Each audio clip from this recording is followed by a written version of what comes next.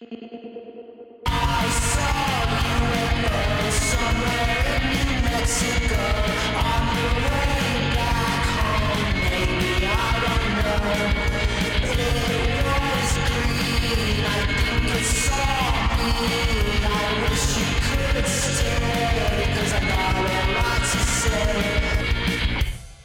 Welcome, everyone, to the Our Strange Skies podcast. I'm your host, Rob Christofferson, and I'm joined today by teacher, author, host of The Saucer Life, and co-host of the Great Lakes Lore podcast, Aaron Gulyas. Aaron, welcome to the podcast. Thanks, Rob. Good to be here. It's good to have you, man. I've been listening to your pod for years now. It's fantastic, and it really gives you a different perspective on this topic. So where did your interest come from in UFOs and contactees and stuff? Because you do focus a lot on, contactees and that type of, those type of encounters. So where did that interest come from? It's weird. I was interested in UFOs and other paranormal stuff, but mostly UFOs going back as a kid. The various books in the library. I think by the time I got to junior high, I discovered the Man, Myth, and Magic series of books, and there was another sort of Time Life Mysteries of the Unknown thing. And so I was into the topic, and then I think X-Files started when I was a senior in high school, so that got me a little more deeply into it, and then go off to college in 94 or so, and you discover the very sort of nascent internet with Usenet and all sorts of interesting conversations about UFOs, generally the more conspiratorial stuff. And I'm not sure I remember exactly when I first learned about contactees. It was in college. It was probably in a general book about UFOs that mentioned the contactees, and I thought those were interesting. And so I found some other stories that were out there. And what was interesting to me at the time was the way that very few UFO researchers or even researchers in other scholarly areas didn't really look at contactees. It was very much on the sort of nuts and bolts sides of things, the Air Force cover up, the abduction phenomenon, things like that. And because by the 90s and early 2000s, the contactee movement had faded. And then in graduate school, when I needed a research topic for my master's thesis, it was down to two choices. It was UFO belief during the Cold War or pro wrestling during the Cold War. And being history, I need primary sources, and there is not a lot of footage of pro wrestling that was broadcast live from TV studios in the 1950s and 60s. So I went with UFOs, and I had to expand it beyond just contactees because I wouldn't have had enough material available to me at the time, and it needed a little more context. But it was sort of a function of finding it an interesting topic, an interesting aspect of an interesting topic, but also being an area where not a lot of people had done things, at least not in history. Religious studies scholars had been looking at contactees for quite a while, but at that point, historians had not really. So it was very much a case of nobody has done this, so why don't I go ahead and do it? Yeah, absolutely. And like the only other noted historian that I can think of that has really veered into this topic is David Jacobs, and look at his direction. So I think if we're going off of where David Jacobs went, I think you took the better route. Yeah.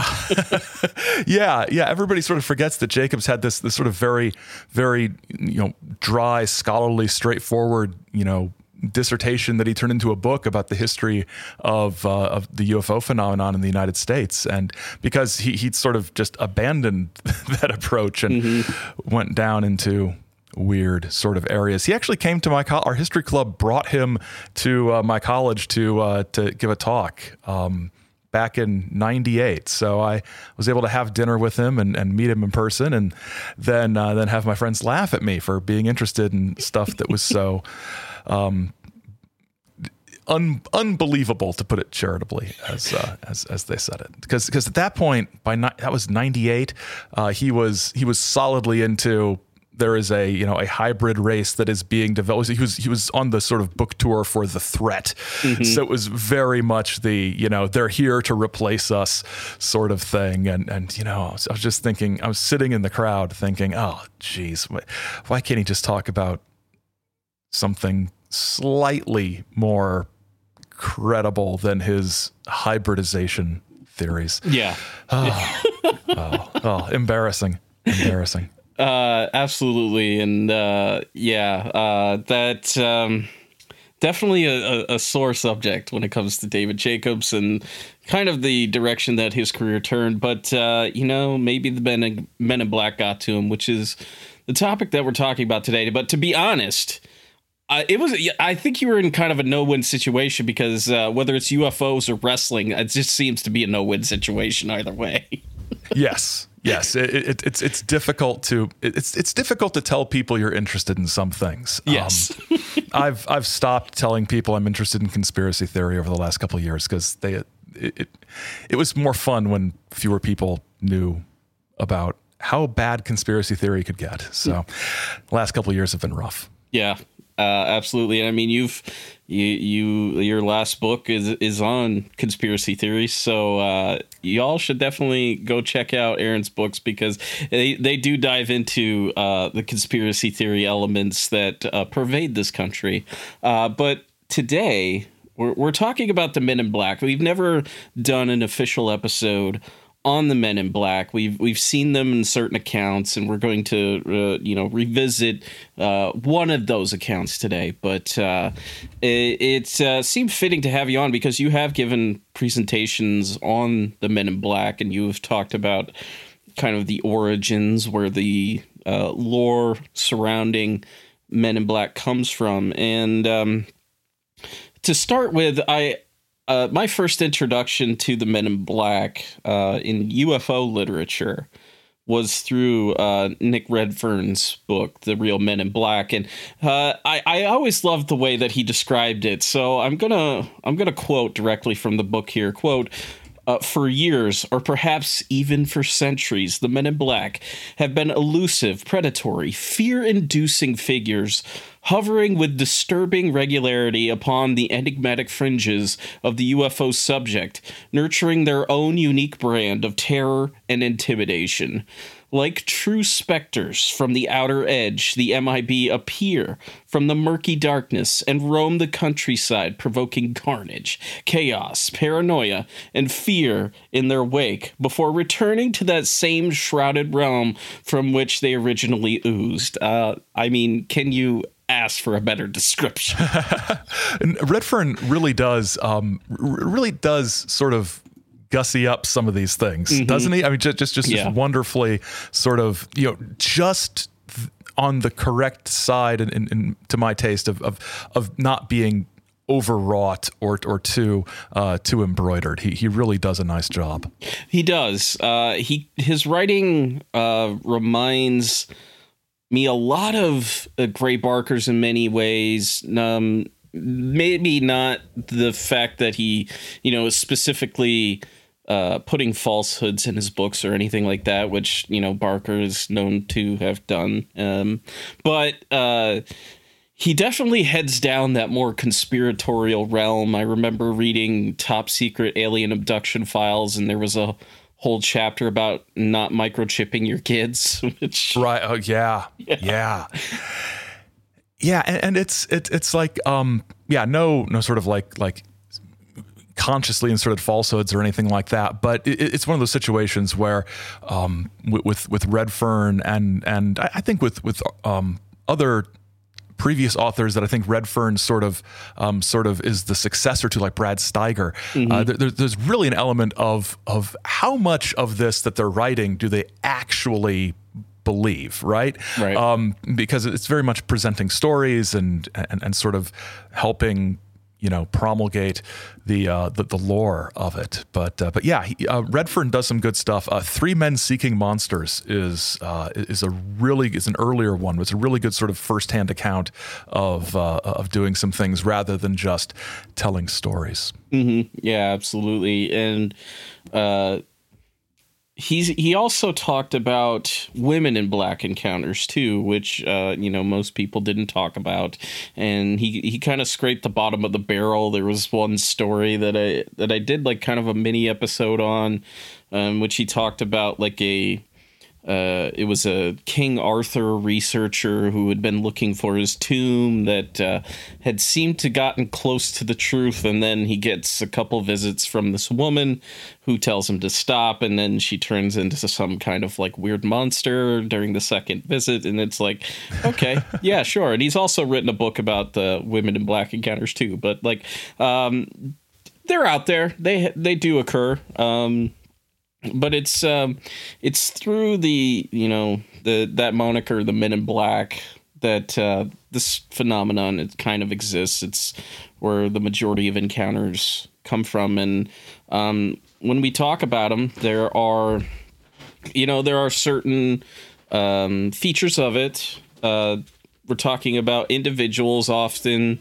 They are described as having, at times, Asian features, individuals having darker skin and such. The descriptions of them vary, but they're often wearing, black suits, white shirts, black ties, sunglasses, and fedoras. Basically, what you see in the Men in Black films, plus the fedoras. They often wear fedoras. Right. It's important. You've got to be stylish, even if you are not within your time period. You gotta look styling. They drive vintage, kind of new off the assembly line Cadillacs, and in the UK, and they were known to drive these like 60s style Jaguars. They often have odd features and mannerisms that kind of make them seem off a little bit. There's famously that one story from the Mothman prophecies in which one of those figures walks into Mary Hyer's office and, starts asking, what would you do if we told you to stop printing stories? Yeah. And then she gives him a pen and he's like, never seen a pen before. Right. Yes. Very, pretending to be human, trying to pass for human. Yes. That is one of the odd features. They often make, threats, but very rarely kind of follow up, with the exception of like two cases. Robert Richardson in Ohio in '67, and another case that we're going to talk about. It's rare that they ever follow up, but they are menacing in many ways. They often say like nonsensical things too. One story that we revisit the Herbert Hopkins incident in which the Men in Black asks Herbert Hopkins if he knows how Barney Hill died. It's like, okay. Wow. Yeah.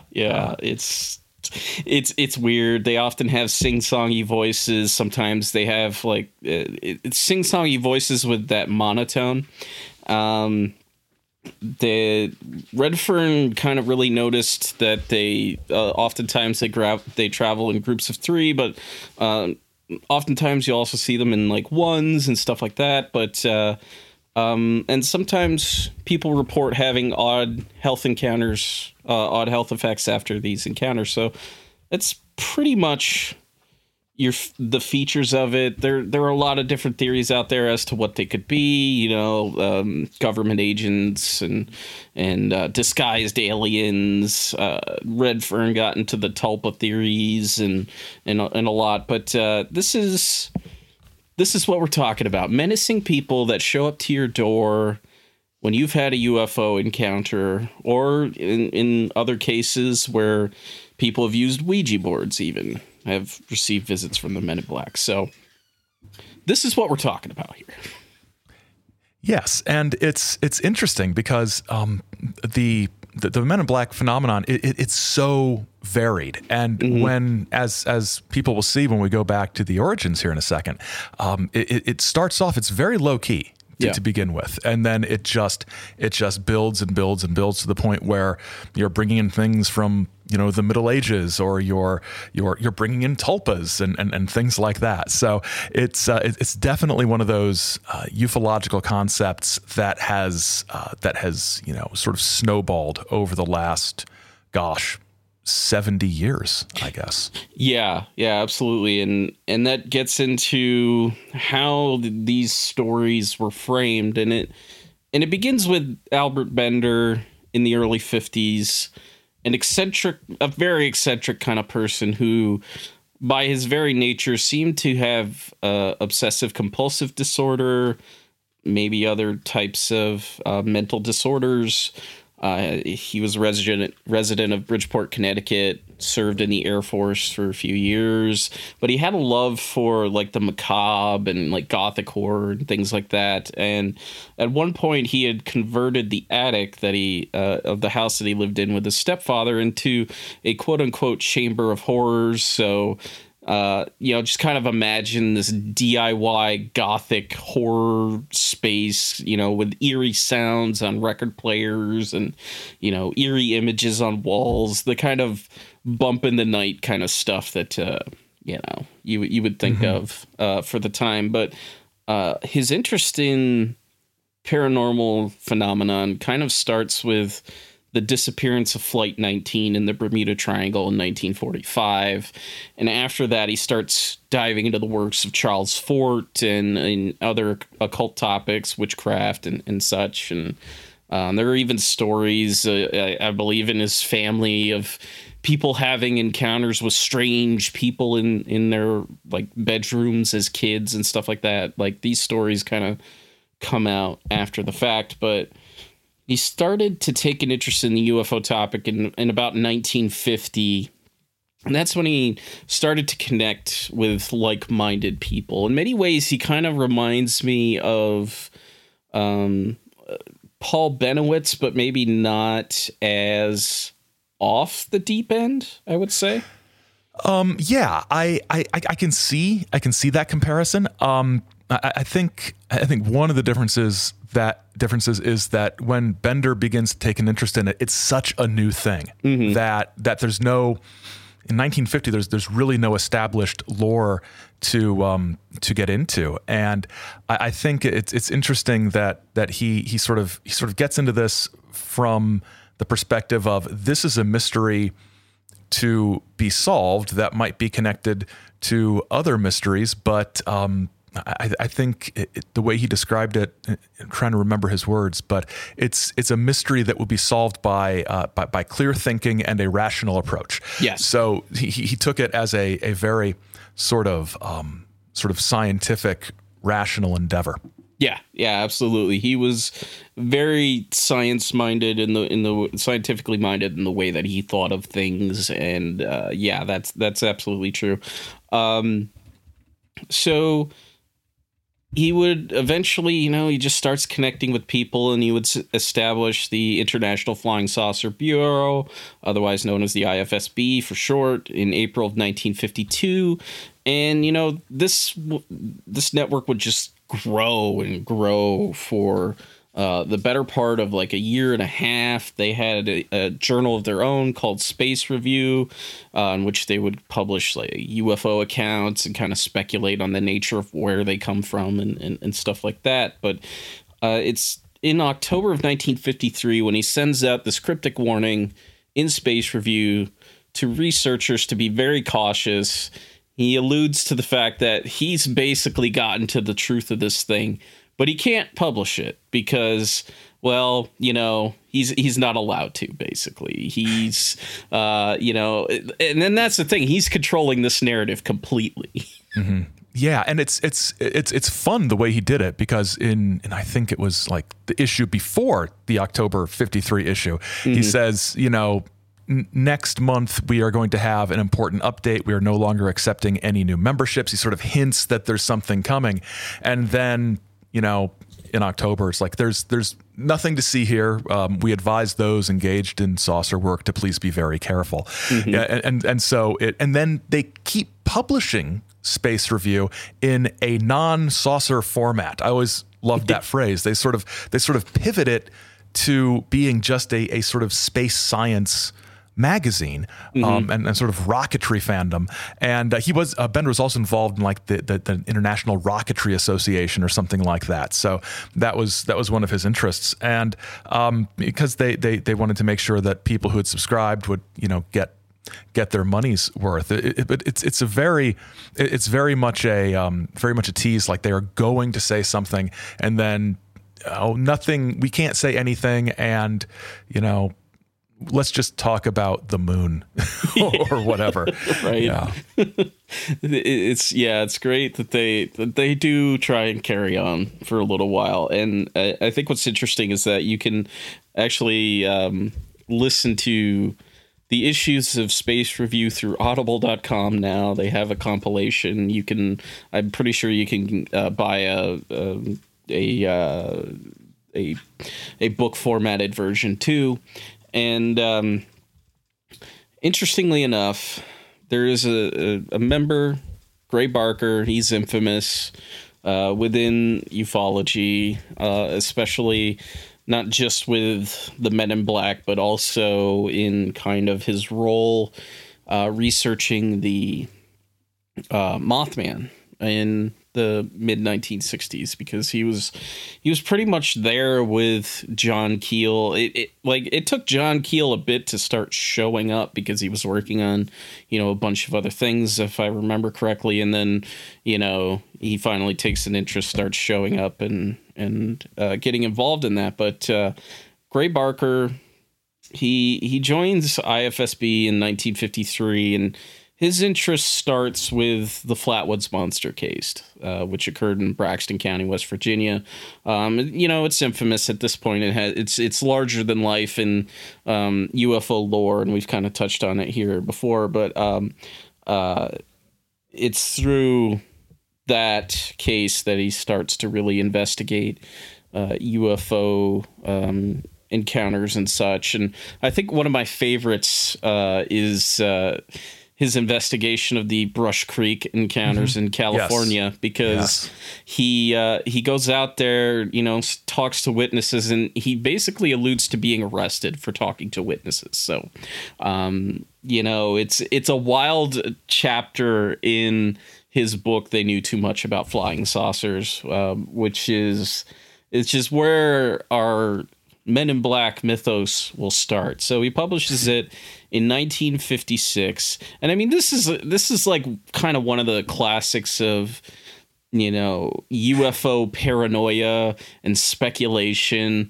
It's one of those books that focuses not necessarily on the UFOs themselves, although they do play a part, but on the nature of UFO investigation and how sometimes people don't want you to investigate those things.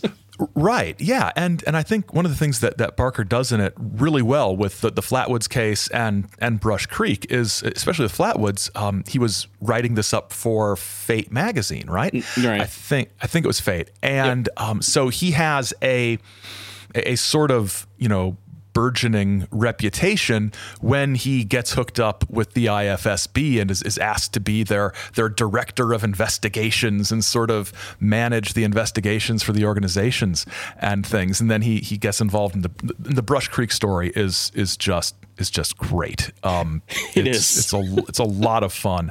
And They Knew Too Much is it's my favorite UFO book. I read it usually every year, every September for reasons that are too complicated to get into. But I don't have a fancy version of it, but I've got the Illuminate Press version, and I'm a big fan of Illuminate Press because they published a lot of cool Jim Keith books back in the day. So I've got that, and I've got I think the original paperback version, which is the most boring cover ever. But it's a good book because, as you say, it is about the investigations. It's about the investigators. You get to know some of these people. Names like August Roberts and Dominic Lucchese, who if you read, old Jim Moseley newsletters or any of the stuff coming out of the East Coast saucer organizations back in the 50s and 60s, you're going to recognize a lot of these names, and you get to know them a little more as people. Yeah, absolutely. And if seriously, folks, if you've never read They Knew Too Much About Flying Saucers, get your hands on it. It's widely available, Amazon, on Audible and stuff. And I read it for the first time a few years ago, and it's just like absolutely fantastic. But in this book, Barker, he talks about Al Bender, and he kind of he doesn't necessarily get too deeply into why he stopped. Like, it gets into correspondence between people, but he ultimately frames it to, hey, there were 3 people, they showed up at my house and they told me to stop. And that's where you get this framework for the Men in Black. And yeah.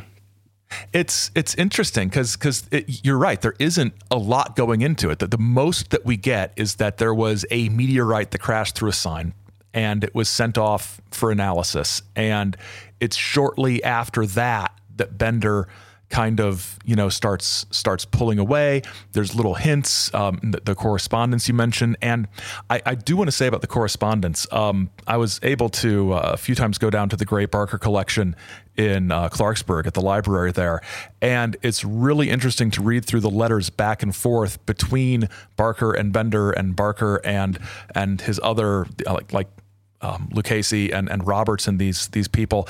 And as you read the correspondence, the actual documentation, you realize that what that They Knew Too Much was pretty accurate. He was relaying these conversations they had in a very accurate way.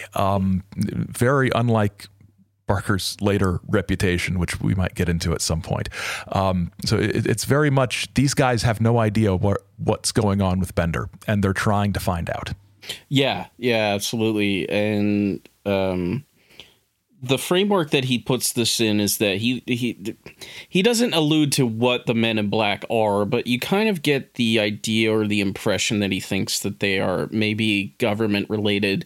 And putting it into the context of the time, that kind of makes sense, because we earlier that year, in I forget if it's like January, February, sometime around there, we have the Robertson panel coming into Project Blue Book and kind of changing the nature of their the scope of their investigations, and how you need to downplay these reports, the whole mass hysteria angle. So it's really not far out of the area of speculation to assume that then the CIA also took an interest in, civilian saucer groups and what they were doing.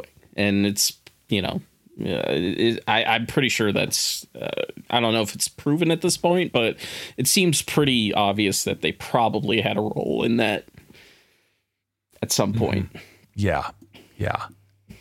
I don't think there's much question that they were involved. It's a question of degree, right? It's a question of how much and when, and if we can determine who was doing what when with regard to these things, because it's like every other aspect of the phenomenon. It's never just one thing. Right. So Barker puts this framework out there. Could be government agents that are doing this. And then 6 years after the publication of They Knew Too Much About Flying Saucers, you get to Flying Saucers and the Three Men, Albert Bender's book.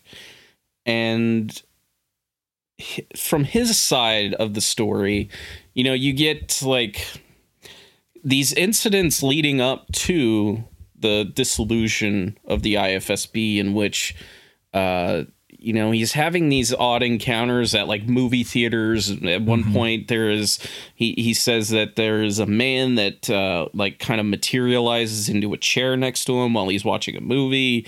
There's like a lot of paranoia into this, but the story, as I recall it, because it's been a while since I read it, but Bender claims that in the attic in this, House of Horrors, he, hears the sound coming from, the attic. He goes in there and these like three men have materialized in his attic and they tell him to stop with the saucer stuff.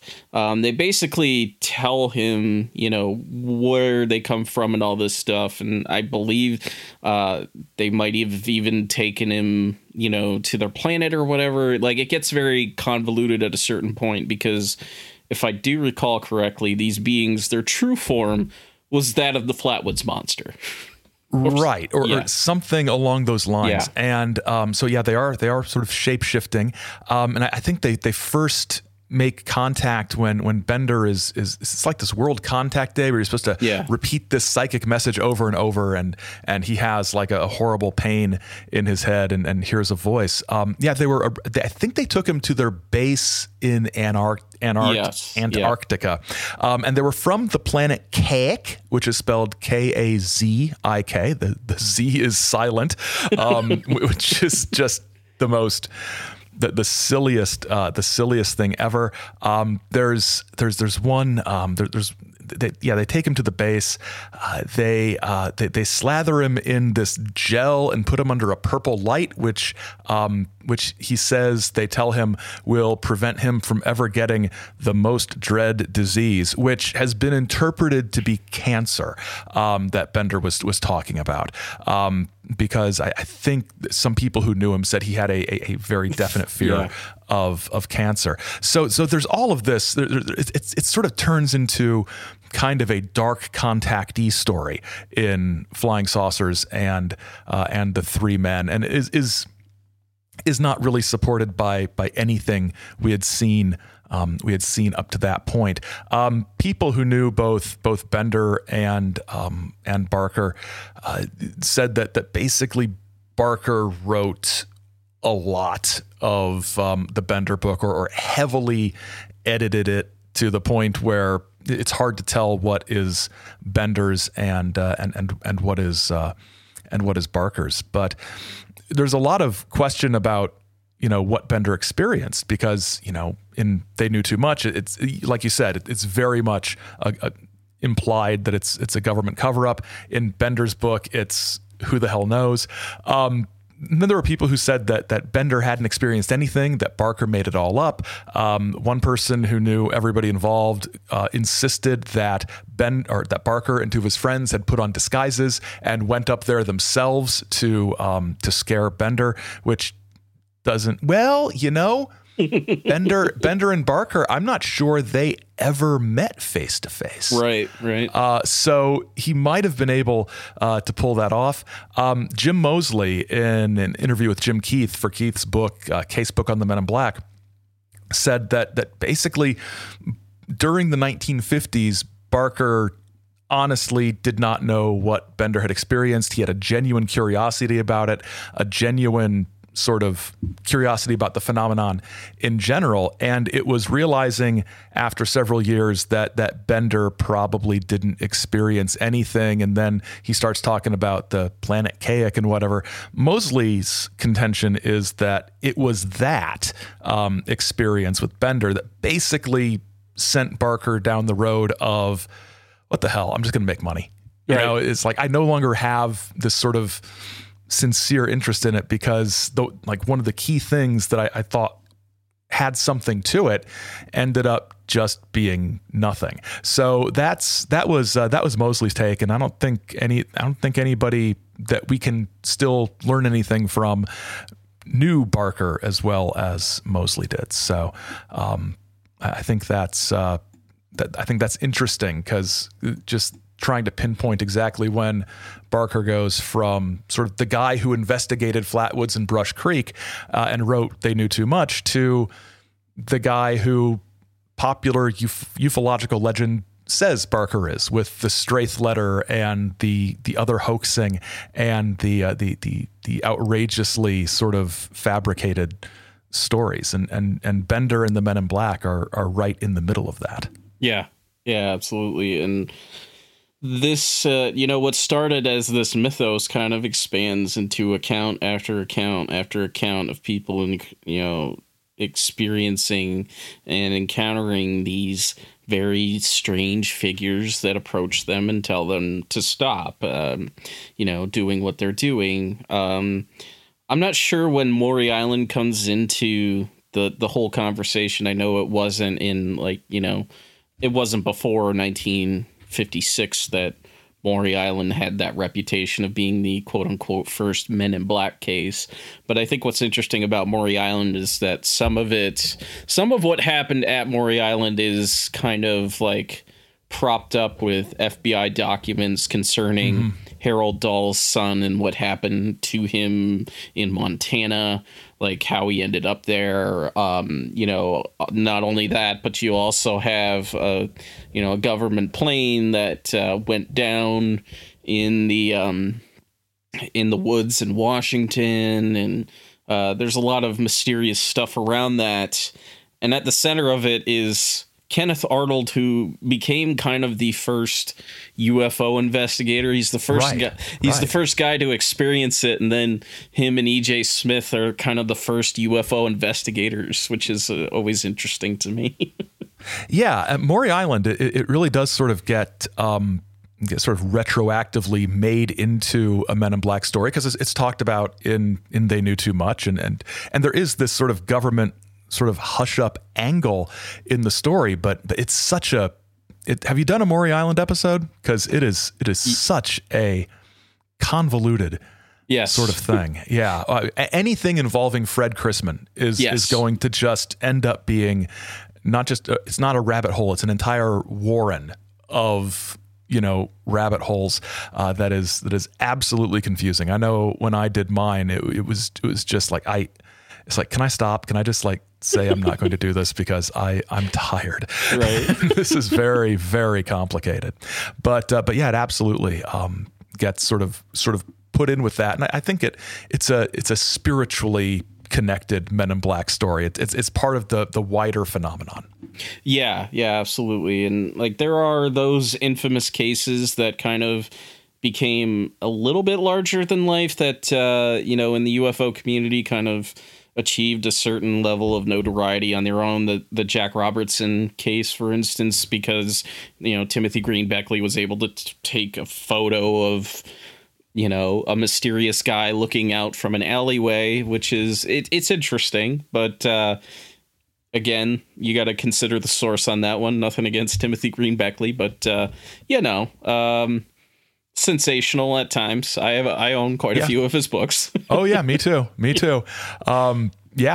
one right here on my desk. The UFO silencers. Yes, it's good stuff. But it's sometimes a mixed bag. Yes, and the only other person to have ever captured a photograph is Alan Greenfield, who is the lesser known Men in Black photograph, but kind of a portly individual, definitely looking the MIB type, wearing a fedora.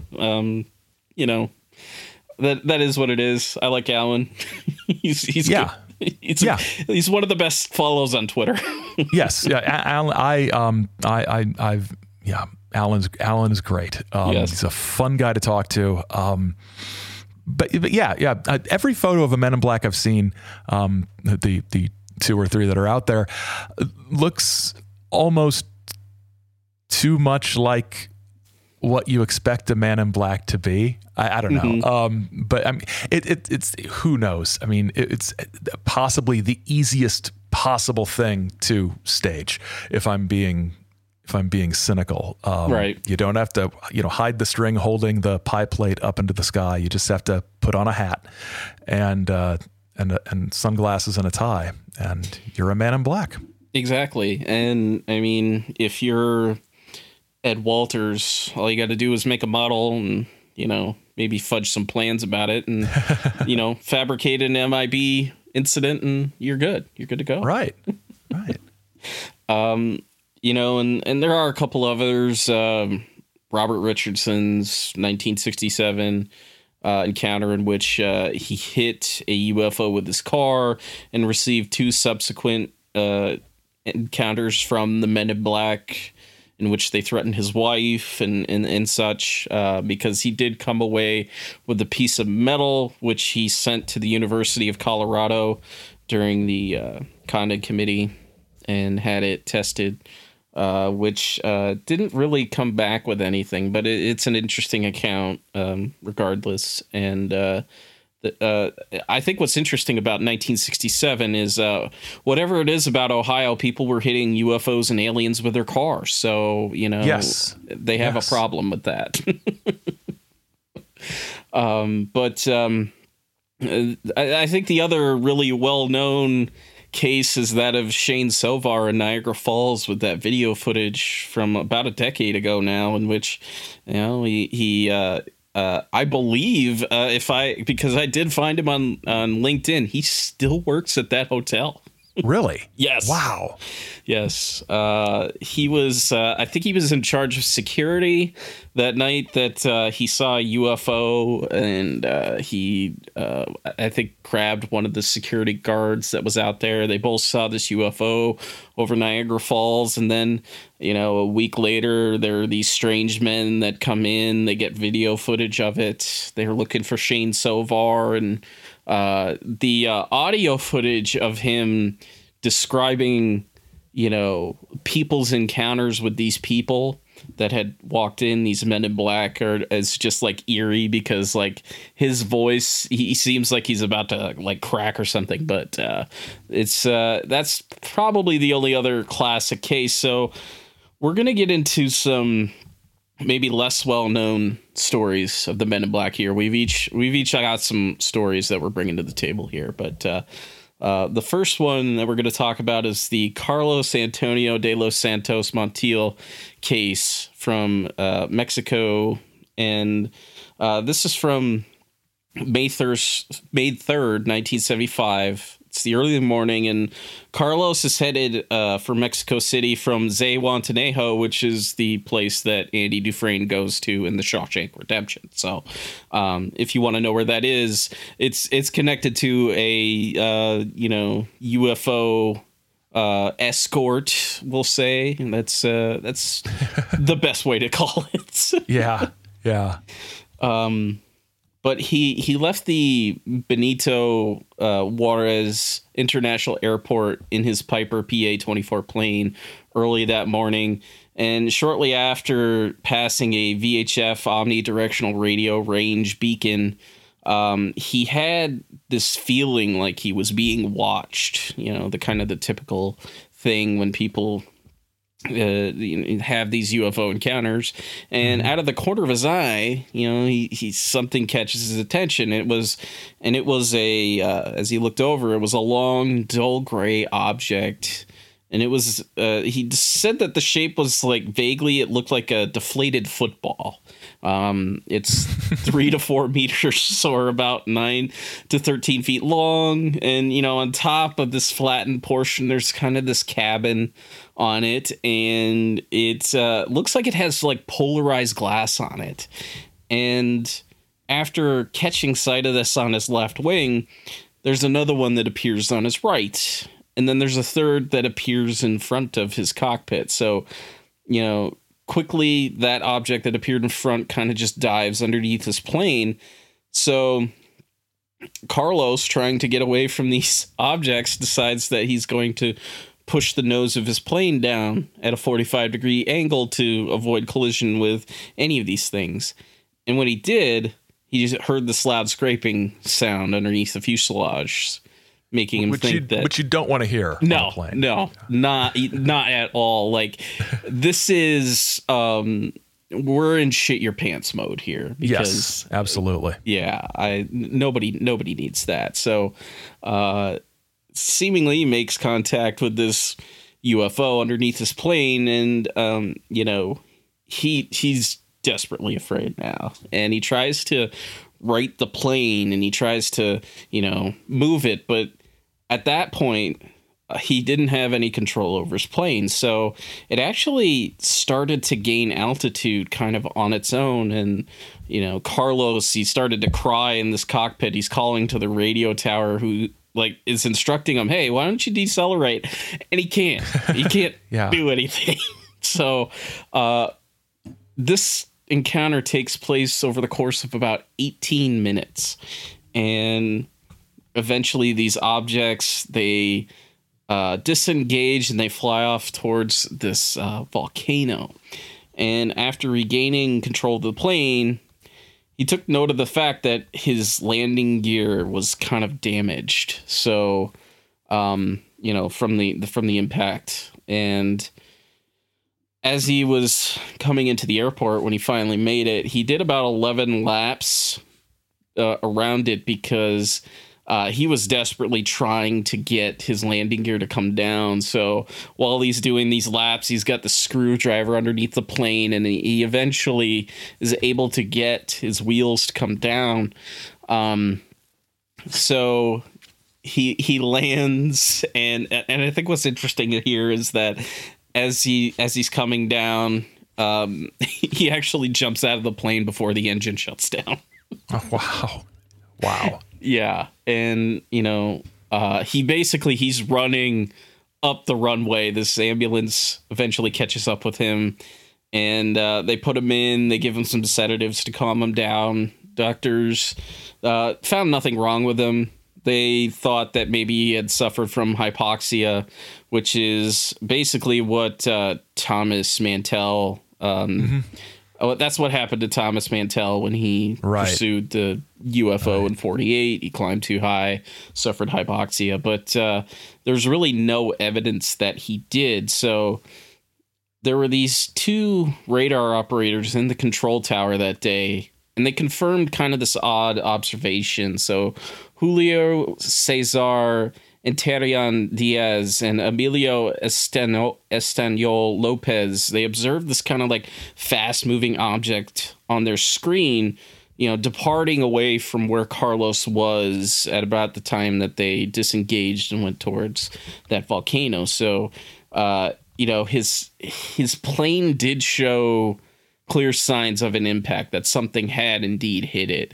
And according to tower operators, there was another plane in the area that was owned by the Ministry of Agriculture, who actually did fly closer to Carlos's area, and they did see an object, like more than one object around his plane. So wow, there is confirmation here.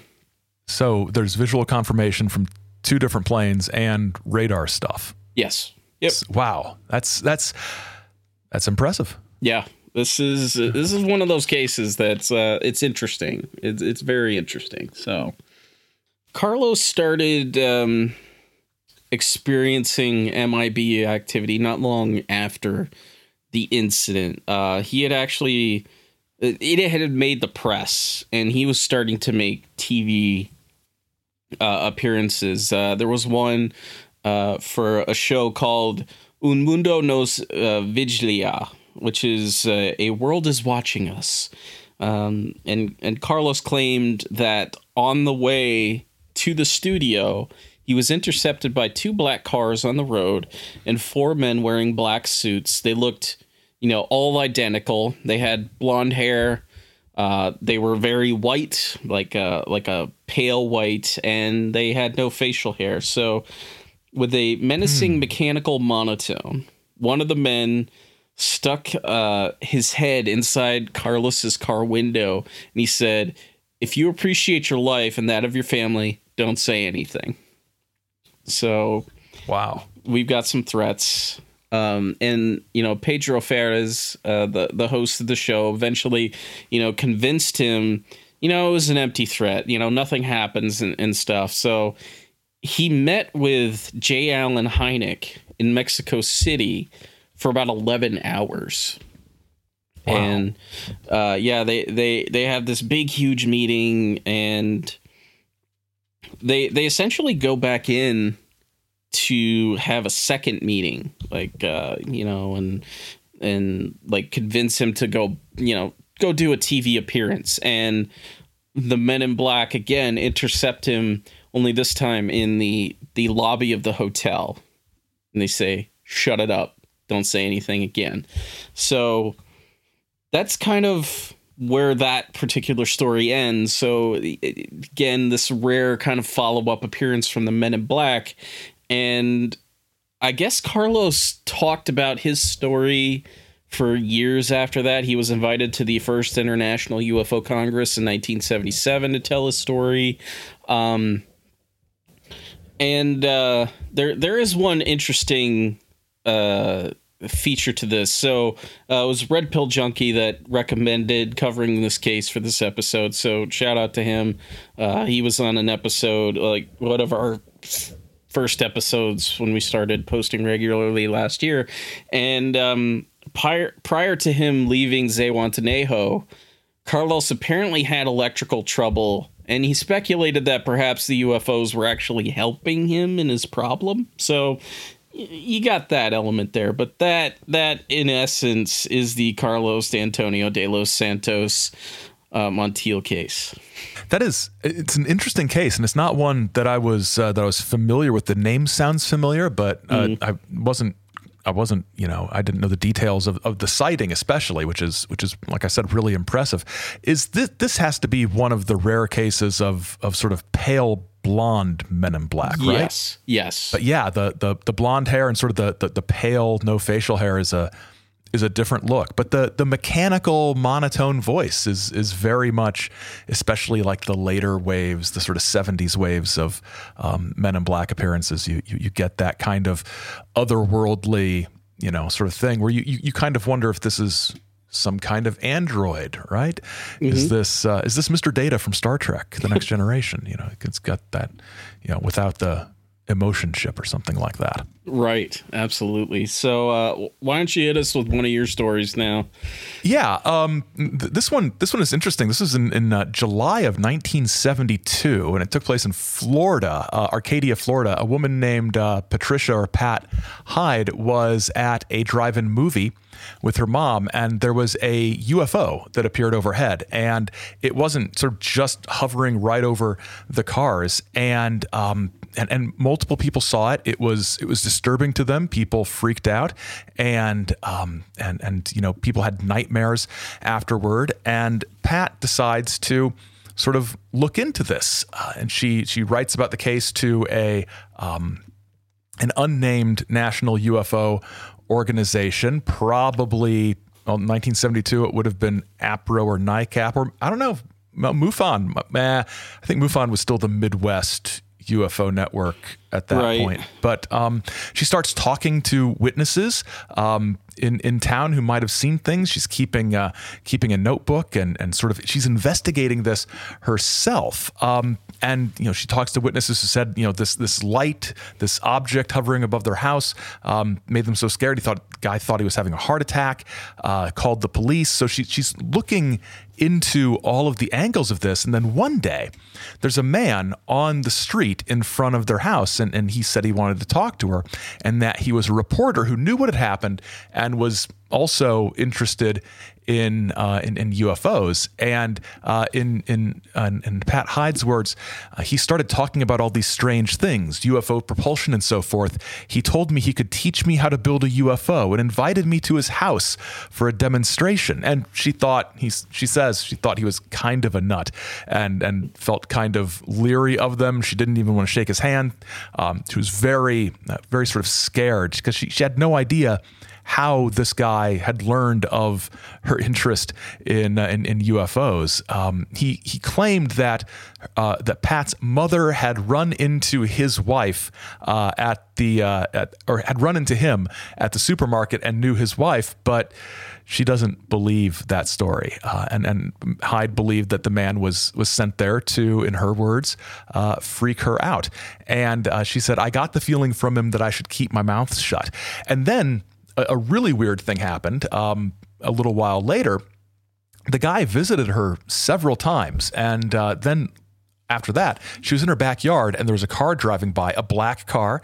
It slowed down as it passed the house. It had tinted windows. She couldn't see inside, and it came around the block again, sort of gunning the engine in a sort of threatening way, and she sort of says she was transfixed by it. She couldn't look away from it. And she heard the phone ring, and that sort of broke this spell that she had over this car, sort of staring at it, and she believes that the car had evil intent, and so the phone rings, right? So she goes and it's like, oh, okay, snaps out of it, goes and answers the phone. She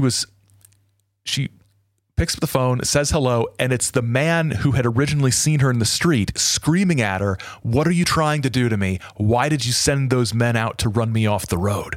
Oh. So this weird guy says, "There's guys after me. They try to run me off the road." So Pat has to calm him down and, and like that. So he's freaking out. So now Pat is trying to get to the bottom of this. She drives over to the guy's house. She has his address. The place is locked up. The neighbor says nobody's been around the property for a while. She'd just spoken to him on the phone, but the address he had given her was fake.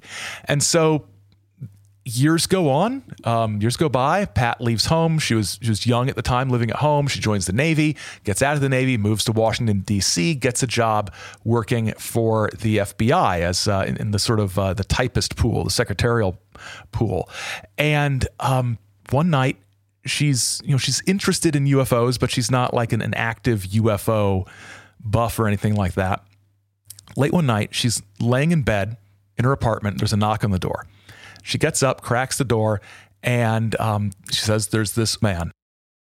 So she wasn't disturbed initially until the man just says to her, "Miss Hyde, you will stop investigating flying saucers." And she says, "You must be crazy because I'm not the type of person to be frightened easily." And then he said, "I'm telling you, you will be." So it's very creepy. She slams the door. He was wearing a dark blue suit, a dark blue or black, and she said that his eyes were slanted, but more deeply slanting than any actual person she'd ever met, almost in a not human way. She's freaked out. She eventually not eventually, but pretty soon after, she quits her job with the FBI, and then things keep going for her. A little while later, she's walking down the street when somebody grabs her purse. She figured she was being mugged, but he didn't run off after grabbing her purse. He just turned it upside down, dumped everything out, and she asked what he was doing, and he said, "It's none of your business." And he searched through everything, and eventually he found the notebook that she had with her, in which she kept the notes about that first sighting in Florida, and he ripped it all up right in front of her there on the street. So she didn't know who he was. He said he was a policeman, but he wouldn't show any kind of identification. And then somebody else comes up behind her, grabs her arms, and pins him behind her back. So now she's confronting the guy who tore up the notebook, and somebody else shows up to restrain her. She is shoved in a van, and she's fighting them off, and she realizes she's being abducted. They're wearing dark clothing. There's other people in the van. None of them are saying anything. It's a very, very bizarre story. She thinks about 7 hours later, the van stops. She's dragged at a building of some kind. She's dragged down the hallway. And she says that one of the men tells her that she's in a hospital because, quote, she had tried to commit suicide by jumping out the window at the FBI building. So they're committing her to a psychiatric facility with this made-up story about a suicide attempt. It's absolutely bizarre. She's forced to take medication. She's locked in a little room. She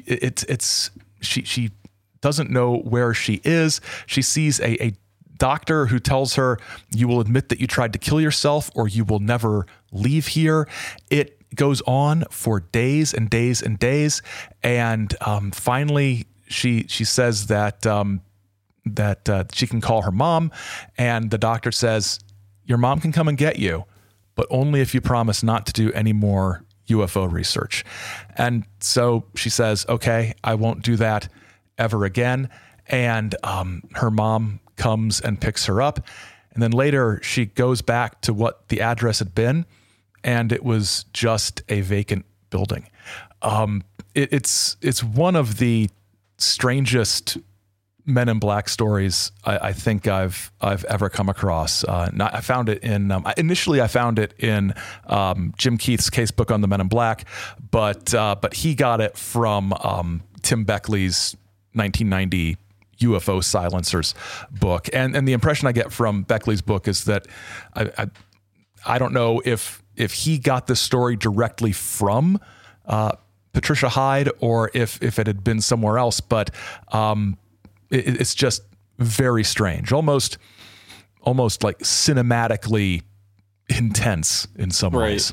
Right. Also bold of any person to, snatch a woman's purse and tell her it's none of her business while he's doing it.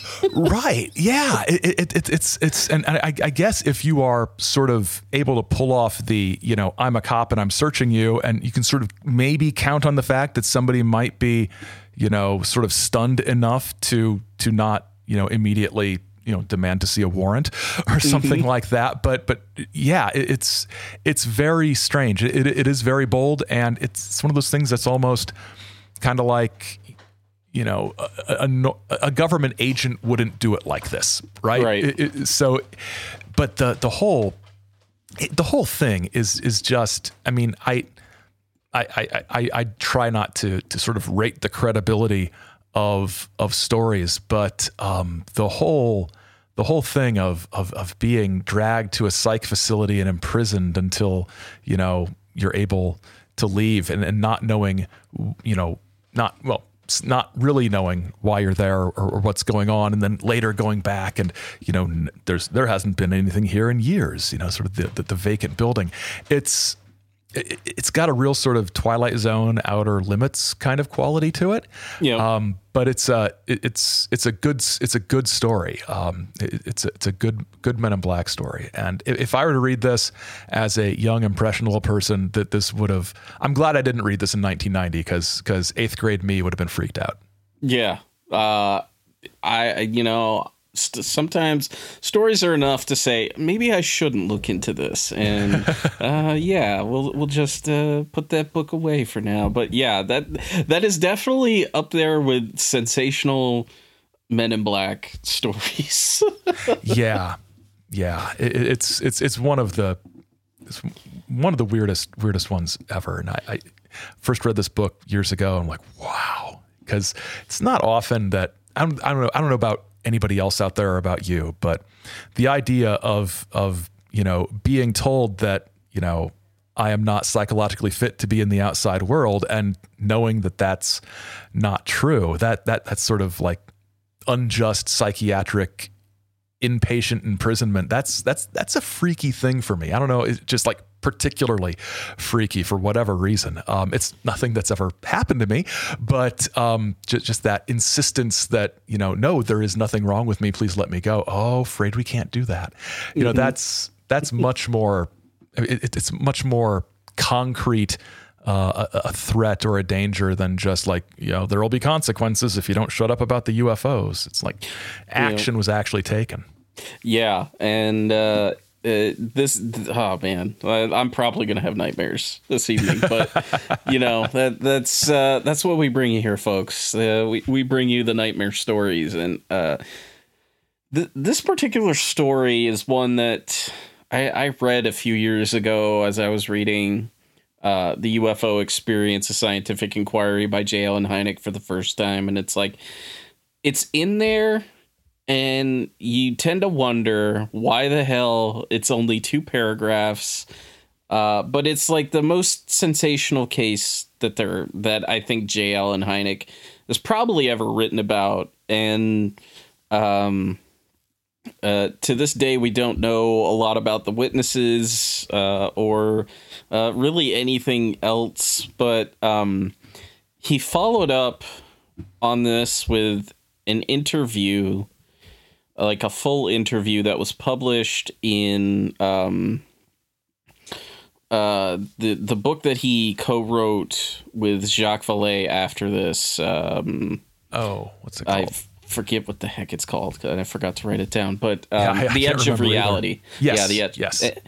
Which is a very strange book if you read it, because a lot of it is interviews with valet and Hynek and with other people, but there is a lengthy chapter devoted to interviewing the main witness of this case. And years later, and I don't know how the name came forward because it's not presented in The Edge of Reality, a gentleman by the name of Paul Miller. And this event took place on a harsh November evening in 1961. And Paul Miller and his three buddies, they were on their way home after a hunting trip. They were not far from Minot, North Dakota. And suddenly, something they described as a quote-unquote glowing silo landed in a field nearby. And like the glowing silo things is something that I've seen before. There is a couple of cases that I think Jerome Clark wrote about in which the people described silo-like objects. There is one particular incident from Aveyron, France in 1967, I believe it is, in which this family had like multiple events that took place on their property, and what they would see is these like kind of large balls of light that would kind of roll around their property. But at one point they also described this large kind of silo looking object that these balls would gather around at times.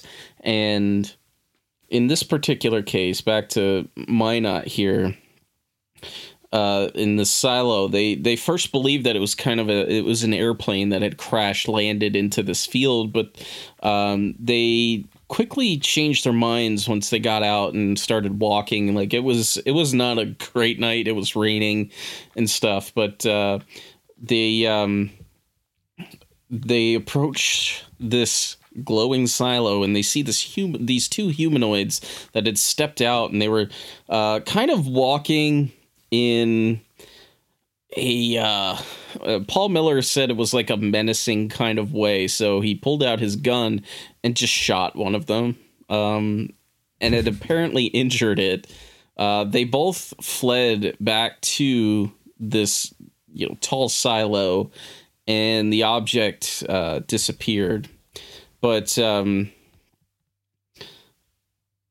Miller and his friends had kind of like they claimed to have like a blackout, and they lost track of like 3 hours or something like that. And then, finding that, they decided just kind of not to tell their story. So the next day when Miller arrived at his office, he worked for the Air Force.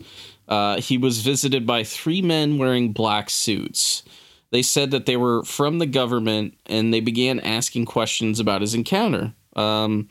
Miller later recalled, quote, that it seemed like they knew everything about me, and they probably knew my answers, end quote.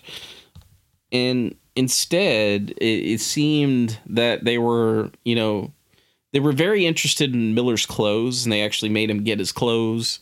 They actually followed him to his house so that he could get his clothes. And the men made such a threatening impression that he didn't tell his story for many years until he actually told it to just J. Allen Hynek. But like, if you read the UFO experience, it's it's one of the Close Encounter of the Third Kind cases that he includes in the book, because he was very stringent upon the cases that he championed. He always wanted multiple witness cases, with good witnesses, good observations and stuff. And this is one of them, and yet it's like 2 paragraphs long in it. But it's one of the more sensational cases that he ever worked on. Yeah, it's almost like a little tease. It's like wait, can we go back to the clothes, because that's a very interesting thing that they wanted to know about the clothes. And it kind of makes me wonder if this had been a case where there might have been some sort of radiation or contamination of some kind. Mm-hmm. It's interesting, but very, very brief sort of summation there from Hynek. Yeah. Yes. Yeah. So what case do you have for us next? Well, this next one is just a little short one. Speaking of cases that are that are or stories that are so short that you just want to say, wait, but can we go back to like all of those details? And then there aren't really any. This is I don't have a copy of the original book, but this is from an account by Scott Corrales, who wrote about this in a chapter of a Ken Thomas book, I think Popular Alienation. And it was in Vila Verde, Brazil in August of 1969. And Corrales relates a story of this quote is just like, I just wish it was more precise. An alarming number of children disappeared and then came back a few days later. And it's like, wait, could you expand on that part just a little bit more, right? But Corrales described that one of the children, a girl, said that they were driven in black cars by men wearing all black to a strange airplane. And this girl says the man offered her a ride in the airplane, and she started crying. So the man in black gave her some candy and took her home. And that's the story. It's just, there's like, I'm not, every single sentence there needs much more explanation. If I did some Googling around quickly, and I could not find really anything else about this story. So if anyone out there knows about the Vila Verde, Brazil, alarming number of children disappearing for a few days case, get in touch, because that sounds like something I need to know more about. And I don't know, that just, abduction of children, and then they're brought back and given candy. There's all sorts of weirdness going on here. But that's the thing with some of these compilations of Men in Black stories, whether it's Redfern or Beckley or Jim Keith's book from 96 or 97. Some of these stories are just tantalizingly brief and without much detail, and you kind of wonder what there might be more of, and you kind of wonder if this is just a weird story where people happen to be wearing black, so let's put them in a Men in Black story. But I just thought that one was I don't want to say fun. Fun's the wrong word for child stealing, but I thought it was an interesting one. What I think what's interesting here is that I found this account yesterday. I was scrolling through the Humcat for 1970, the humanoid catalog that David Webb helped to compile. And there is an interesting account from Mexico, from Veracruz, Mexico. Senor Ricardo Gutierrez was walking in the forest with his 6-year-old nephew Arturo when the child disappeared. Exhaustive searches by the villagers failed to find him, and the uncle was charged with the child's murder. While he was awaiting trial 33 days after the disappearance, little Arturo turned up at his home, well-fed and none the worse for his disappearance. When asked where he had been, he replied, "Living with the little men. They gave me food and milk with honey in it. We played a lot of games. I was very happy." There was a local belief that in the little man, called Chanakes, I probably butchering the pronunciation of that, but it's Chanequus, who liked to entice children away to play with them. Wow. Yeah. So kids disappearing. What the heck? Yeah. So, and little people and taking the children, that's a sort of classic sort of folkloric trope there. It's a classic Faye move for sure. Yeah. So for this next one, I want to revisit the Herbert Hopkins Men in Black encounter here a little bit, because it may not be what we expected it to be, but the Herbert Hopkins Men in Black case is it's considering what it's connected to, the case that it's connected to, it took on a life of its own, to where it kind of supplanted the case that he was investigating, which was the abduction of a man named David Stevens, which we've done an episode on. It's this wild abduction that took place like 10 days before Travis Walton's abduction, in which he and his roommate Glenn Gray, they had heard this like explosion outside of their trailer, and they went outside. They got the sudden urge to go for a drive out of nowhere, and they end up piling into their car and heading down the road. They lost control of their vehicle. It was taken over by an alleged UFO, and they were brought to this field where they saw a UFO rise up from it. And later, David Stevens would recount having an abduction-like experience with beings that he described as having like mushroom-shaped heads and big wraparound eyes. Not really grays, but like the gray archetype is kind of there. And there's a lot more that happens, but Herbert Hopkins is the man that investigated this encounter with, I forget exactly, Shirley Fickett, who was involved in, I forget exactly if it's like the International UFO Bureau or something like that. But so nearly a year after investigating this case, it was September 11th, 1976, Herbert Hopkins, he gets a phone call at home. His wife and his son and the kids that were in the house, they had gone to, I think, to like an outdoor movie or something like that. So at about 8 p.m., he receives a phone call from a man claiming to be the vice president of the New Jersey UFO Research Organization, which I don't think existed, but regardless, he was calling about the David Stevens case. So Hopkins was alone. And uncharacteristically, he agreed to meet with him. He claimed later that he didn't know what came over him, but he just agreed that, yeah, sure, I'll meet with you. So he hangs up the phone, and he as he does, he starts to hear these footsteps coming up the stairs to his office, and the moment that he turns on the light, he sees this very strange looking man walking up the stairs. Now, this is 1976. This isn't a time when, cell phones were a thing. So how the hell did this happen so quickly? Where was he calling from? So, the impossibility of it all was a bit unnerving, but it didn't deter Hopkins, who just uncharacteristically opened the door and just let the man in. He described him as 5 foot 8 inches tall, weighing probably about 140 pounds.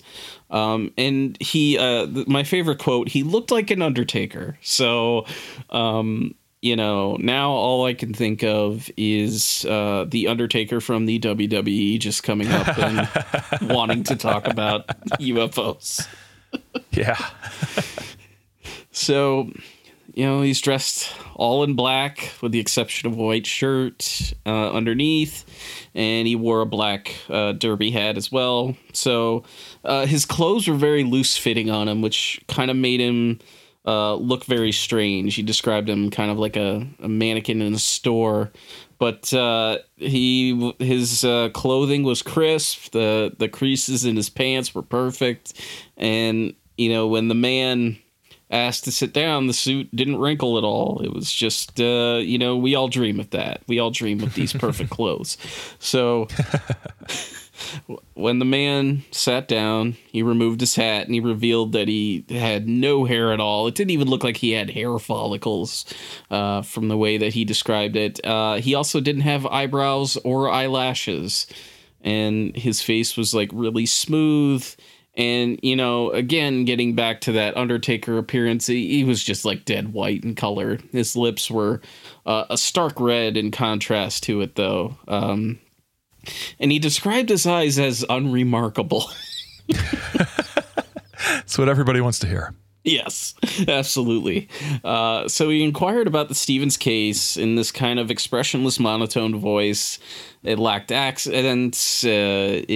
he didn't really have a lot of sentence structure to it, or any like real phraseology. Kind of like I work in a nursing home, and we get visits from the State Department of Health, and one of the tactics that they use is that they'll be very vague and oblivious to what they want. They'll give you a random statement and expect you to kind of complete the sentence in a way. And this encounter reminds me of that. Yes. So, yes, this man, who I'm just going to say works for the State Department of Health now, he's talking about the Hopkins case. And at one point, the man kind of wipes his mouth and reveals that he was actually wearing lipstick. And he revealed this kind of small mouth, like very small, barely opened when he spoke. And after Hopkins had divulged everything he knew, the man said simply, quote, "That's just what I thought." And he went on further to describe kind of the contents of Hopkins' left pocket, which had a dime and a penny in it. And he instructed Hopkins to take out one of the coins and place it in the palm of his hand. So he placed the penny in his hand, and he then moved it out toward Hopkins, and he says, "Don't look at me, look at the coin." And this brand new penny, like just minted practically, the day before, it began to change colors from a bright silver to a light blue, and he instructs Hopkins, keep looking. And he says that the coin becomes blurry, almost as if it's like hard to see. And then the coin changed into a fuzzy ball until it became vaporous and gradually faded away. I want to know where I can learn that kind of magic. That is cool. Yeah. Yeah. So Hopkins, he's impressed. He's like, "Hey, that's a neat trick." And this eerie feeling kind of overcame him, and he asked the man to bring the coin back. And he says, "Neither you nor anyone on this plane will ever see that coin again." That's so fun. Yes. Yeah. He then asked Dr. Hopkins if he knew why Barney Hill died. Hopkins didn't really know, but the man had an answer for him. Quote, "Barney Hill died because he had no heart, just as you no longer have a coin." I love that. Yeah. So he told Herbert that he knew of his tape recordings of the hypnosis sessions and the correspondence regarding the case, and he told him to get rid of it, or he would suffer the same fate as Barney Hill. And at a certain point, the man's speech started to slow. And as he steadied himself while he was standing up, he basically said, "My energy is running low. Must go now. Goodbye." But the words were kind of like the letters were stretched out. So the man gripped the railing as he raced down the stairs, and he walked in a slow, unsteady manner down Hopkins' driveway. And a bright light was kind of beginning to creep down the driveway, as he described it. And it seemed almost like the headlights of a car, but the strange man disappeared into the light before the light disappeared itself. So a very weird account here, but it would continue, and it would involve Herbert Hopkins' son, John, and his daughter-in-law, Maureen, who were visited by a pair of odd people, a man and a woman, not really like your typical Men in Black types, but a couple of weeks later on September 24th, 1976, at about 7:30 p.m., so we're nearly at the same time frame, Maureen and John were home when they received a phone call from a man who called himself Bill Post. And he claimed to be a friend of a friend who knew John and wanted to know if they were alone. Yeah, which is, anybody asking that, you're not going to get murdered at all. That's, yeah. So asked if he could come down for a kind of friendly chat. So The man's voice, it sounded kind of distorted. There was a weird buzzing sound on the line, but they ultimately agreed. And John met them in a parking lot of a nearby King shopping center. They met up with them, and they, so he could follow him back to his house. And interestingly enough, they, instead of following him, they took their own route, a faster route, which suggested that they knew where John lived. Their license plate said Temporary New Jersey 1975, which is not a valid plate. But they got separated. The two of them got separated because they were just these weirdos were driving really fast. And at a certain point, they seemed to get the hint that they really knew the way to John's house. So both of these individuals were about the same height. The man had an out-of-date hairstyle, although we're not exactly told what it is. The woman was more out of place. They described her as having like a pot belly and a sunken chest, and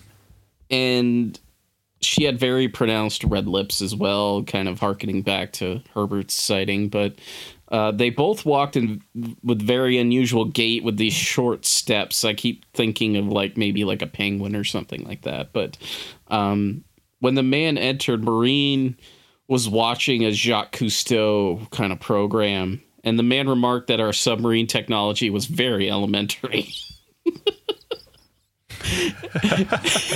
That's great. And when he asked them if they'd like to sit down, the man turned to the woman and stated matter-of-factly, "Yes, Jane, I guess we could sit down for a little while, can't we?" And when they asked if they wanted a drink, the man stated clearly, "We don't drink, take drugs, or anything." And John clarified, meaning sodas, and they both accepted some Coca-Cola. And in conversation, the man kept talking about his father, Herbert, and asked if he talked to him much and what they talked about. And he also seemed to know about John's purchase of a radio transmitter he had on his property. And he was kind of unimpressed with his use of it. And he was just puzzled when John told him that he played music for a living. And the man strangely, the weird part is he kept fondling the woman in front of them, which was just the whole thing is so weird. So that is weird. Yes, that is weird. When John, went out to take a phone call, the man asked Maureen how she was quote unquote built. So, failing to understand the question, she simply said that she was built like any other girl. He asked her if she had nude photos of herself, so he could see how she was built. What the hell? Weird. Yeah. That's very strange. Yes. When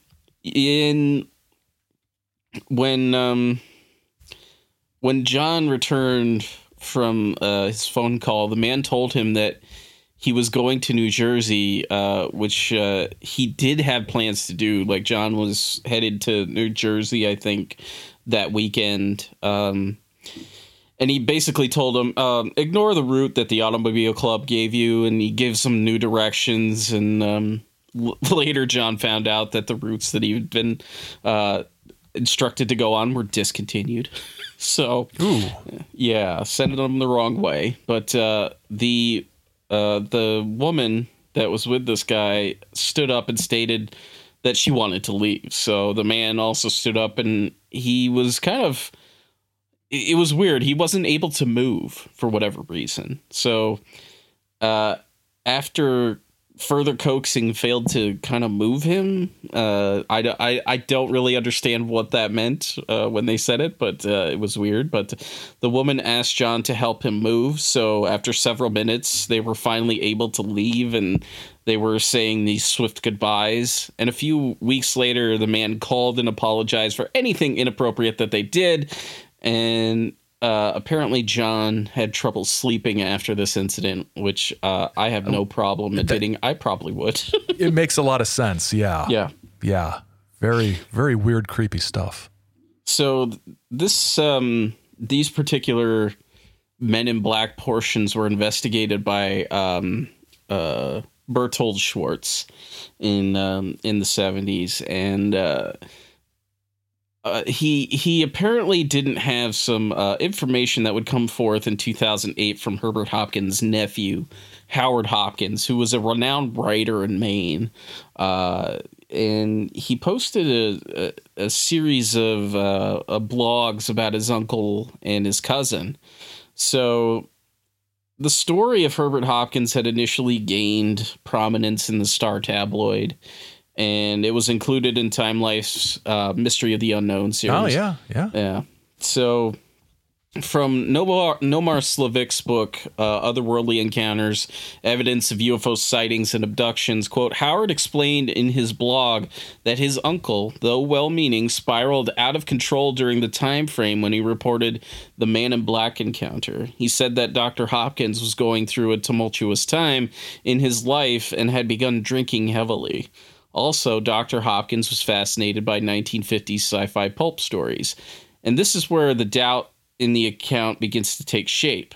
Howard wrote, quote, my uncle was an avid reader of 50s horror and sci-fi comics, paperbacks, and old pulps, and minimal research will turn up the parallels. My uncle was unfortunately a fantasy-prone individual, craved the center of attention and limelight, and on a base level, he sometimes just made things up, no matter how hyperbolic, to top everyone else.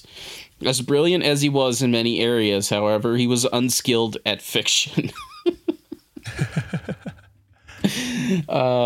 He said that his uncle drank a lot during much of the 1970s and 80s, spending the evenings with a magnum of wine.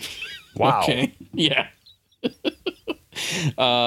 And told of waking several times in the pre-dawn hours to the sound of his uncle stumbling up the stairs and yelling at his dog. So, this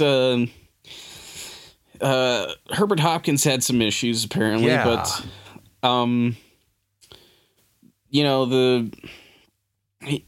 Howard continued that one of Dr. Hopkins' children, John, had an encounter with the Men in Black along with his wife, Maureen, as mentioned.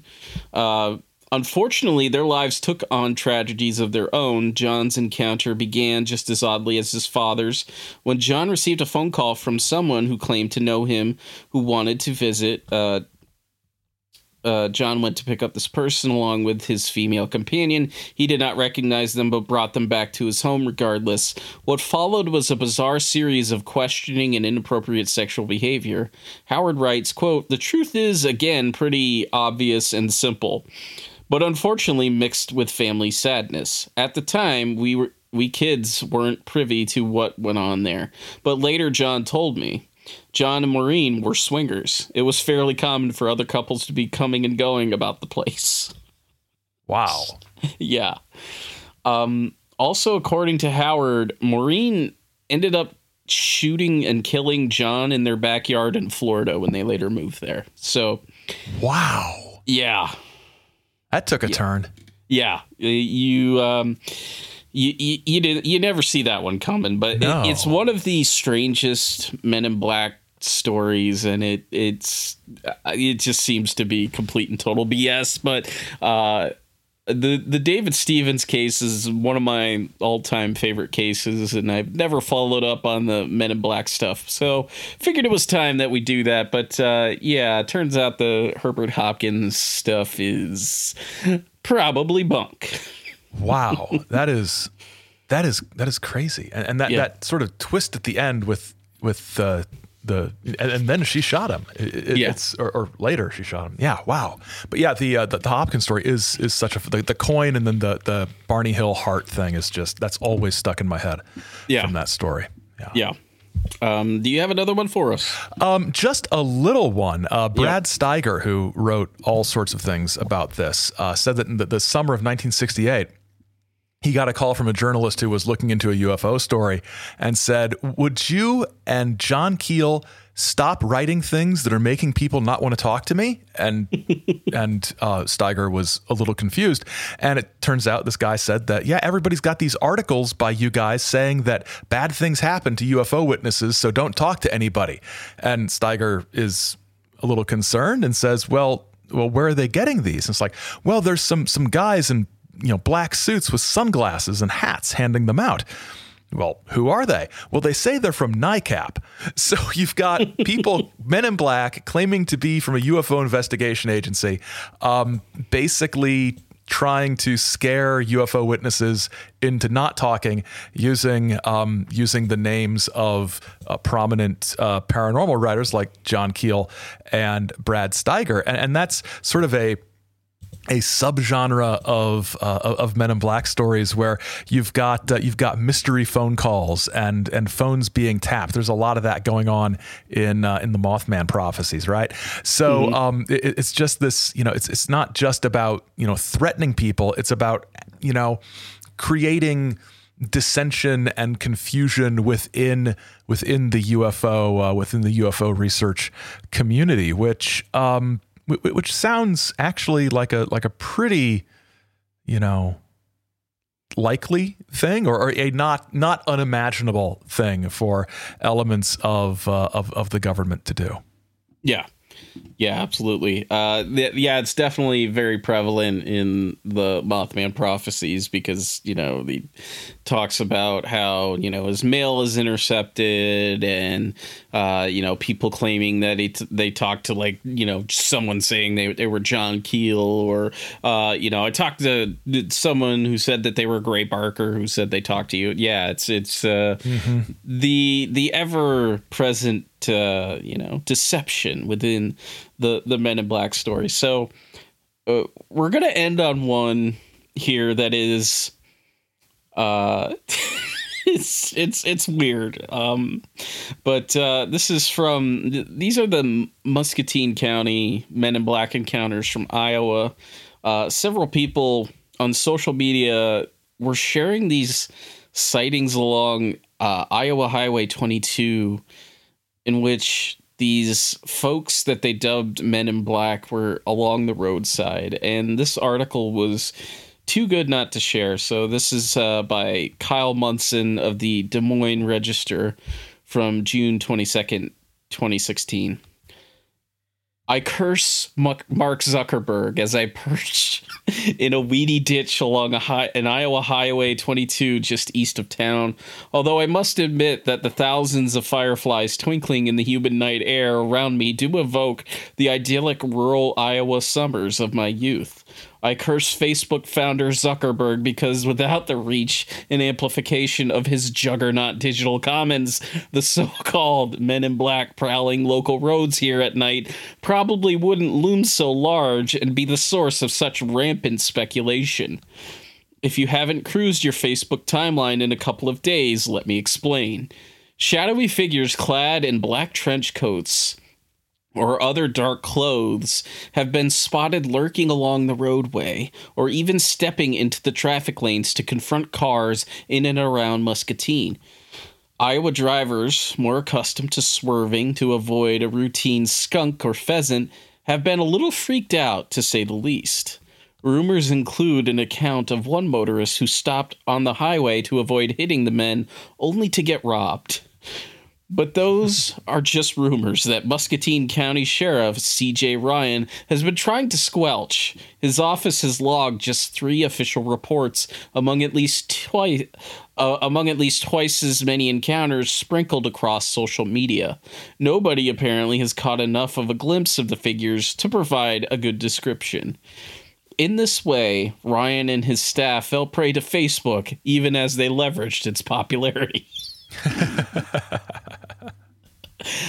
They got a little more than they bargained for Monday when they made a plea for residents to call 911 if and when they spotted the spooky loiterers who have been seen in multiple areas in 2 different counties.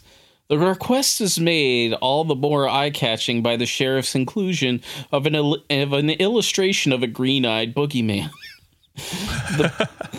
The post has since been shared more than 1,000 times and spawned countless news stories. Facebook users who probably should have been hard at work at their office computers suddenly became armchair detectives and security consultants. People are always more attracted to the post if you use a photo, the sheriff mused, sounding every bit the social media strategist. I know that I shouldn't blame the medium for the message. Ultimately, it's the overdressed idiot rural pedestrians, not Facebook, who are to blame.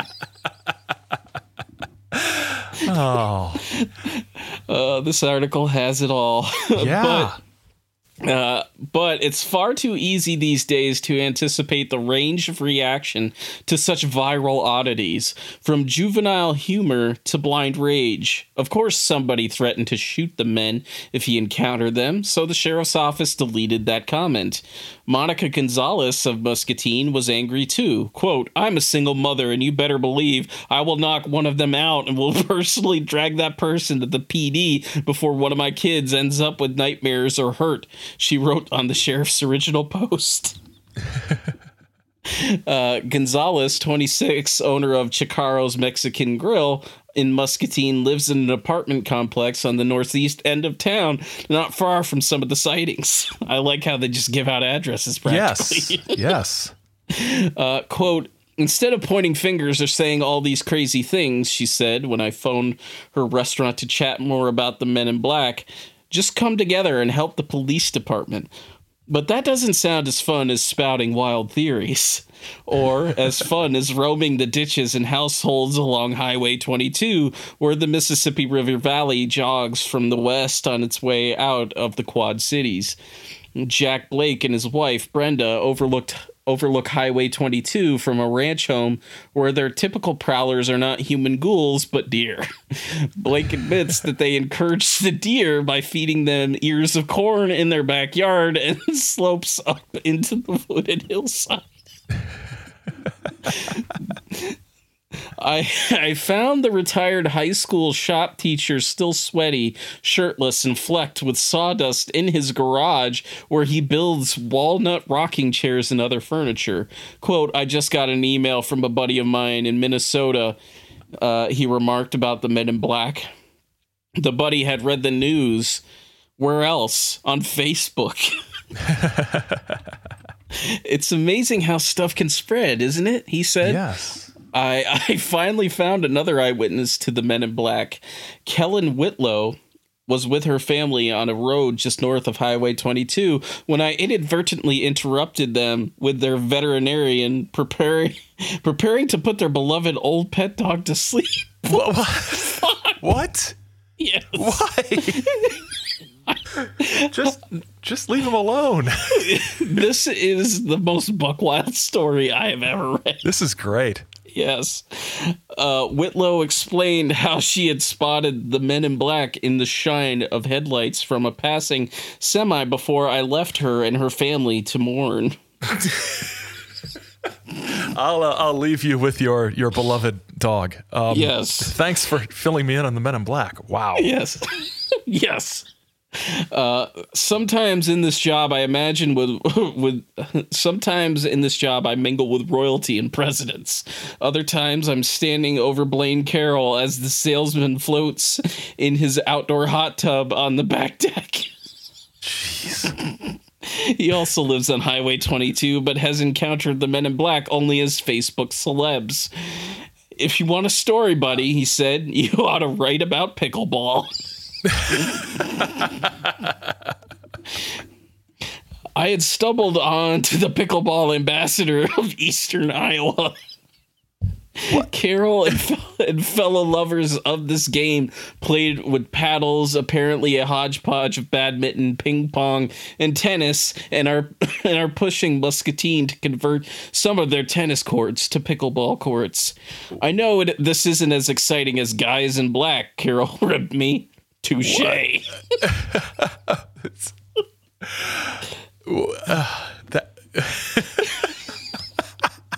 That's great.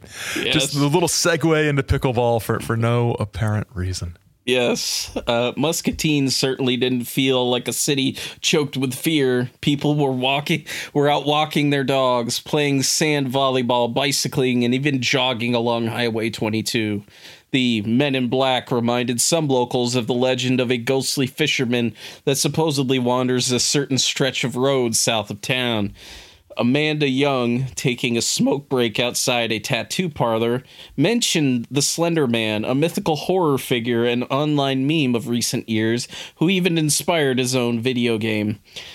While chatting up residents downtown, a small piece of paper caught my eye in the window of Mississippi Brewing Company. It was a benefit for Sutton James DeVore. The infant was born in April after fewer than 24 weeks in the womb, weighing less than 2 pounds. His father, Steve, grew up in Muscatine and left about 15 years ago to become a producer of commercials and short films in California. A portion of proceeds of food and drink that night at Mississippi benefited Sutton as he lingers in intensive care. The dining room and outdoor patio were full. Grandpa Joe DeVore and other relatives were clad in purple t-shirts emblazoned with Sutton Strong. This story is really going all over the place. Yes. Like everything else, this gathering had been organized largely on Facebook. Yet I had discovered it not in my feed or thanks to a hashtag, but because I had gotten out from behind my screens and wandered into the middle of everyday life in Muscatine. The plight of Sutton struck me as a nobler topic than the Men in Black, whom I hope quickly fade into obscurity before they get themselves or some hapless driver killed. I came in search of elusive boogeyman, but found only fireflies and a growing pickleball scene. But it's amazing how stuff can spread, isn't it? Wow. I'm not sure I've ever heard a story that was more in need of, some editor at the level above this writer saying, can we tighten this up a little bit? Because yes. I see what you're going for. I see that you're saying, news spreads on Facebook and then, it drowns out other things that might be more valuable and ends with a very sort of you kids these days with your screens sort of thing. But wow, this went everywhere, didn't it? It did. It just sort of meandered from thing to thing. I hate to be one of those people who says clearly somebody had a word count to hit, but it just sort of feels like that. I think the description of pickleball is probably at the point at which I was like, okay, this has got to be some sort of slide Dadaist joke that I'm not getting. That this article is just so strange. But yes. We had to end on a doozy, folks. We just had to end on. I couldn't not share that entire thing because I could barely keep it together when I read it the first time. But that, folks, is that article perfectly encapsulates how the Men in Black phenomenon eludes us all. Yes, absolutely. So, Aaron, thank you so much for joining me for this episode. Thanks for having me. Yeah. No, I appreciate it. And we've also got something coming up, a future episode that's going to be really interesting that you are going to be a part of. But in the meantime, where could people keep up with all your projects that you got going on, all your pods? What's the best way for them to keep track of that? You can follow me on Twitter at SaucerLife, all one word, or go to saucerlife.com or your favorite podcast app to find episodes of the Saucer Life. Great Lakes Lore, which is a little more regionally focused, but a little more broad topic wise, can be found at greatlakeslore.com. And I co-host that with historian Samantha Engel. And that's at Great Lakes Lore Podcast on Twitter and greatlakeslore.com or your favorite podcast app. So that's where I am. And on the Saucer Life website are links to books and other shows I've appeared on and things like that. Excellent. Yes. And if you don't, go listen to both podcasts because they are fantastic. As for the Our Strange Skies podcast, you can find us on most podcasting apps. And if you'd like to help us out, ratings and reviews help on the platforms that allow it. Share the pod with your friends. Tell random strangers on the street. Tell them that you are the Men in Black and that you should listen to this podcast if you don't want to end up with a chain email curse in your inbox. So bringing that back from, at least 10 years ago. If you want to support us monetarily, head on over to patreon.com/yourUFOguy. For $3 a month, you get early access to episodes like this and bonus episodes. You can follow us on Twitter and Instagram at Our Strange Skies. Special thanks to Floats for the use of their song UFO as the theme song for this podcast. Special thanks to Spencer Worth Davis for editing our episodes, to Megan Lagerberg for our logo, and to the great Desdemona for our t-shirt designs. There is also a brand new design from Todd Purse, the Gondola Man design. If you have not gotten your hands on it, yes, go check it out. It's outstanding. Yes, absolutely. Gondola Man will forever live on in infamy. You can find links to all our social media profiles, Patreon, TeePublic, all that in the show notes in our link tree. And you can also find sources to all our episodes in the show notes. And finally, don't forget to look up, because you never know what you'll find in Our Strange Skies or standing along Iowa Road 22 in gray, who we trust. I saw you somewhere in New Mexico on the way back home. Maybe I don't know. It was green. I think it saw me. I wish you could stay, 'cause I got a lot to say.